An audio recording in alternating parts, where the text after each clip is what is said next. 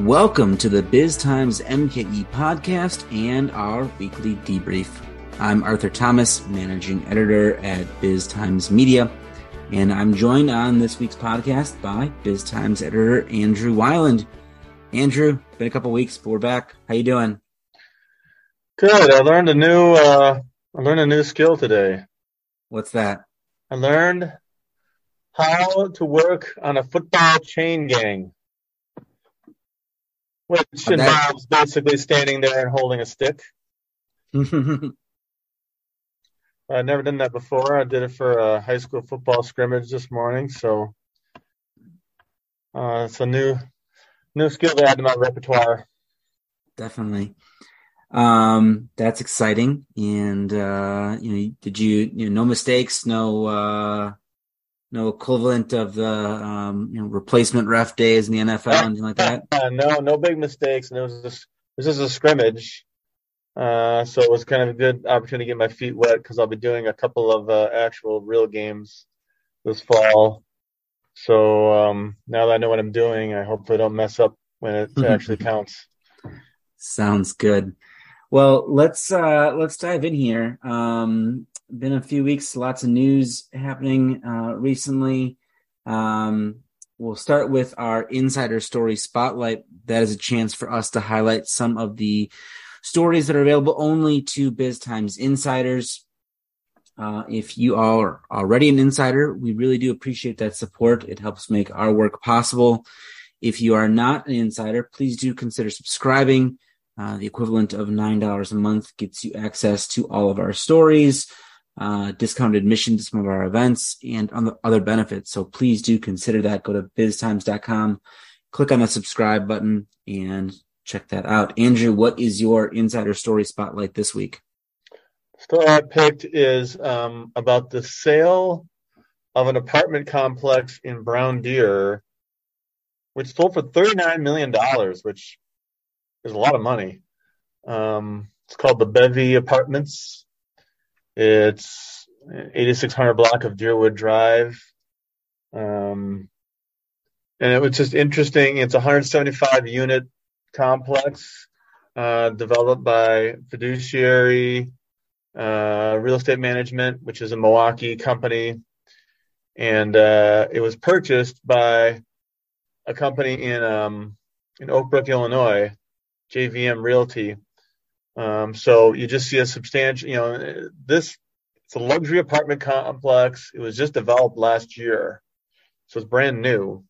And so for Fiduciary to build that and be able to sell it right away, and have an Illinois company, investing in local real estate is interesting. And that's just a substantial deal. It's one of the bigger multifamily deals in the region this year that I can remember. So pretty interesting one. Yeah, definitely. And anytime we get the out-of-state investors bringing money into the Milwaukee, into the Wisconsin market, you have to think that's generally a good sign to see that they see value, they see opportunity to generate returns by investing here. Yep, that's money that comes into our economy. That's a good sign, and definitely good to see. And we had some other ones. I think recently we had a big portfolio deal down in, it was industrial, but big portfolio deal down in Pleasant Prairie and a few others. So always interested to keep track of those. Speaking of Pleasant Prairie area, Kenosha County, that's where my Insider Story Spotlight is. It's from a few weeks back. I wrote one about the rising cost of the planned Paris solar and battery project in Paris and Kenosha County. This is part of WEC Energy Group's plan to kind of transition away from coal-powered electricity, coal-generated electricity into more renewable sources. They've announced and got approval for, their plans call for basically billions of dollars in investment in solar panels combined with battery storage. And this kind of a transition happening throughout the economy, across the country. and there are kind of supply issues with panels. There's a Commerce Department investigation into illegal dumping, and there's costs of materials other than the solar panels themselves, different things, rising labor costs, kind of delays. So the folks at We Energies or WEC Energy Group had to submit some paperwork to the State Public Service Commission that said, hey, I know we were supposed to stay under this as a $433 million cap, but these issues outside of our control have kind of prompted us to, the cost is going to be higher. So they're looking at, $74 million, and that only covers the solar part of the project. There's the battery part is still kind of up in the air and uncertain. But they attribute it to global supply chain events, including issues getting steel, labor markets, and the module supply, the actual panels themselves. So, on the one hand, it kind of goes back to the story we talked about, I believe, a few months back of they've kind of delayed the shutdown of some of the older coal power plants, and in part that these things are related. It's a tricky transition to do, to move from the coal fuel plants to relying on solar and battery power. Yeah. As we've talked in the past, this energy transition is happening. It is absolutely happening, and there are going to be bumps along the way, and this is another one, but it's unfortunate, but it's part of the process of moving to the much needed move to renewable energy sources. So certainly onward it goes. Onward it goes, but it'll be interesting to continue to follow, how smooth or not smooth that transition ends up being. So let's transition to our big story of the week, and that is one involving Milwaukee Tool, and their announcement or marking of a milestone. They opened their hand tool factory in West Bend, which, it's significant for a few different reasons. One, it's a brand new manufacturing facility. Believe it's around 95,000 square feet, 150 jobs. That's all great news. But I think the bigger piece that's kind of more exciting here is it marks the return of manufacturing to the Milwaukee area for the Milwaukee Tool brand, which has a long history in the region going back to the early 1900s. Moved out from the city of Milwaukee out to Brookfield around the 1960s. And the last of the manufacturing left there, I believe, in about the mid 2000s. And it moved to other facilities. They have facilities on Mississippi. They're obviously some supply from overseas, things like that. But the mark of marking that the Milwaukee Tool brand is back to manufacturing in the Milwaukee region is certainly an exciting thing. And there is a caveat. They own Empire Level, which is based down in Mugwanago. It has a manufacturing facility down there. And they also own Imperial Blades, which is out in Sun Prairie. And they've expanded that facility. But, under the flagship Milwaukee brand, to have that manufacturing in the region again is certainly exciting. Yeah, we've talked about Milwaukee Tool so many times. I've said it many times that this is one of the most important companies in the region right now, just because of their sheer size and because of the extraordinary growth. You combine the huge size of the company with the huge growth they're experiencing, which is making an enormous impact economically on the region. And we've seen them expand in Brookfield. We've seen them start to develop a campus in Menomonee Falls. They've opened an office in downtown Milwaukee. And now this is the latest. Now there's a plant in West Bend. So you're seeing a Waukesha County, a downtown, and now a Washington County impact from Milwaukee Tool's growth locally. And as you say, it's one of those stories that Milwaukee saw iconic manufacturers that were the backbone of Milwaukee's economy for many, many years, leaving the region to do manufacturing in places where the labor costs less, whether it's in the South. We've seen a lot of that. So the fact that they've brought some of their manufacturing now back to the region is a very, very big and very, very significant story. So it's a real exciting thing to see. The other thing is, this is essentially a ribbon cutting type of event that happened this week. And upon, the celebratory opening of this plant, they're already saying they have plans for a significant expansion. They're talking about they have a right of refusal to purchase an additional 20 acres at that site, which would accommodate another 225,000 square feet of building space. The current facility is 95,000. So adding another 225, that would be a huge expansion of what you've already done. So, and they've talked about how the design of the building, they have two walls that are just designed to basically be removed for expansion. So they also said that they're planning to quote unquote double the size of the plant in a quote unquote short period of time.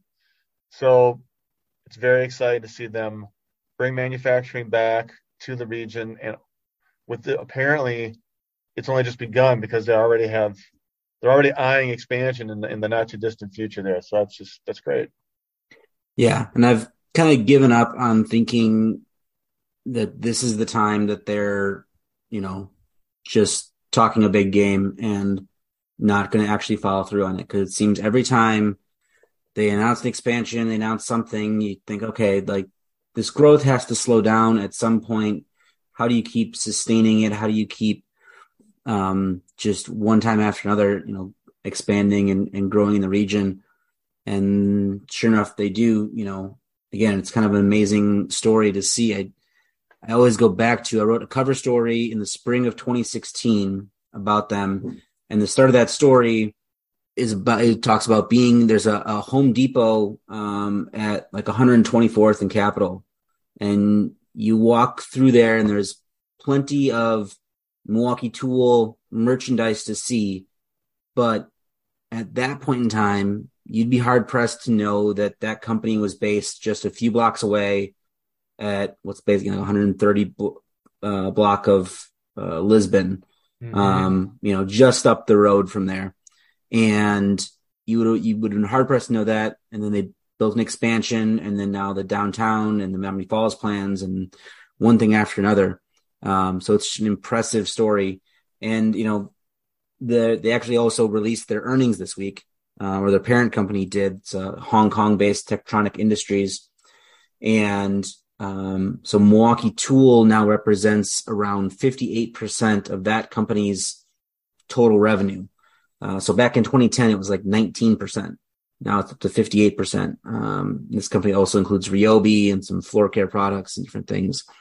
And their CEO talked about, their year after year of 20% growth, at least 20%. He said minimum this year it'll be 20%. They did 25% in the first quarter, 26% almost. So he said they'll cross $8 billion in sales this year, which probably undershoots it a little bit. They first crossed $2 billion in 2015, and my math works out that it'd be about like $9.5 billion in sales for this year for Milwaukee Tool alone. Man, that is just massive. Whether it's 8 or 9.5, especially going from 2 just a few years ago, like you said. I mean, if they qualified for the Fortune 500, that's Fortune 500 level big. Mm-hmm. That's an absolutely huge company. Yeah, and then just keeps going. And he said also, it's Joe Galley, there's the Techtronic Industries CEO, said he's always asked, well, what about the economy? Is the current economy going to slow down Milwaukee? And he said he's not worried about the economy at all, at least as it relates to Milwaukee Tool. They're more consumer focused brands. He's a little more there's a little more challenge there, but they just keep, they roll out new product innovations. They roll out new, battery lines, different things. It's interesting. The battery business helps their profitability nicely because it's kind of it's a thing that has to get replaced eventually, and people are buying more and more of them. It's just it's crazy. I mean, if we could have a few more of those in the region, that'd be great. But it's kind of a 101. It sure would be nice to have more companies like this. Our region badly needs more companies like this. Generac is one that's similar. A big company that's shown significant growth like this in recent years and has expanded its operations in the area in recent years. But when you looking back at Milwaukee Tool, the challenge for the region to fully take advantage of their growth is to be able to provide the talent that they need to grow here. We've talked about in this podcast before that they opened an office in Chicago this year. And the reason they did that was because they need to hire so many engineers that they've been looking under every rock and in every nook and cranny in the area and going to all the different universities to recruit the talent they need. And they just haven't been able to hire enough people. I mean, they've grown massively here, but they still need even more people to do all the work, especially on the innovation side, R&D side that they're doing. So they need to open an office in Chicago to provide some of that. And that, while, a nice growth thing for them, represents a missed opportunity for southeastern Wisconsin, because that operation, those jobs could be here and should be here, but we're just not producing enough talent or attracting enough talent. So as great as the Milwaukee Tool story is here, and it is great, if we're going to fully take advantage of what Milwaukee Tool is doing as a regional economy, we have got to produce and attract talent to work there, or jobs are going to end up in places like Chicago instead of here. So, Certainly. Well, we will certainly continue to follow the Milwaukee Tool story as they continue, and I'm sure it probably won't be too long before we're writing about an expansion of this West Bend facility. So look for that story on biztimes.com in the not too distant future, I'd assume. Until then, we'll leave it there for this week on the BizTimes MKE podcast and the weekly debrief. Thanks for joining me, Andrew. This is Dan Meyer with BizTimes Media. You've been listening to the BizTimes MKE podcast. For more business news and insights, be sure to go to biztimes.com and subscribe to any of our daily e-newsletters and our magazine, BizTimes Milwaukee.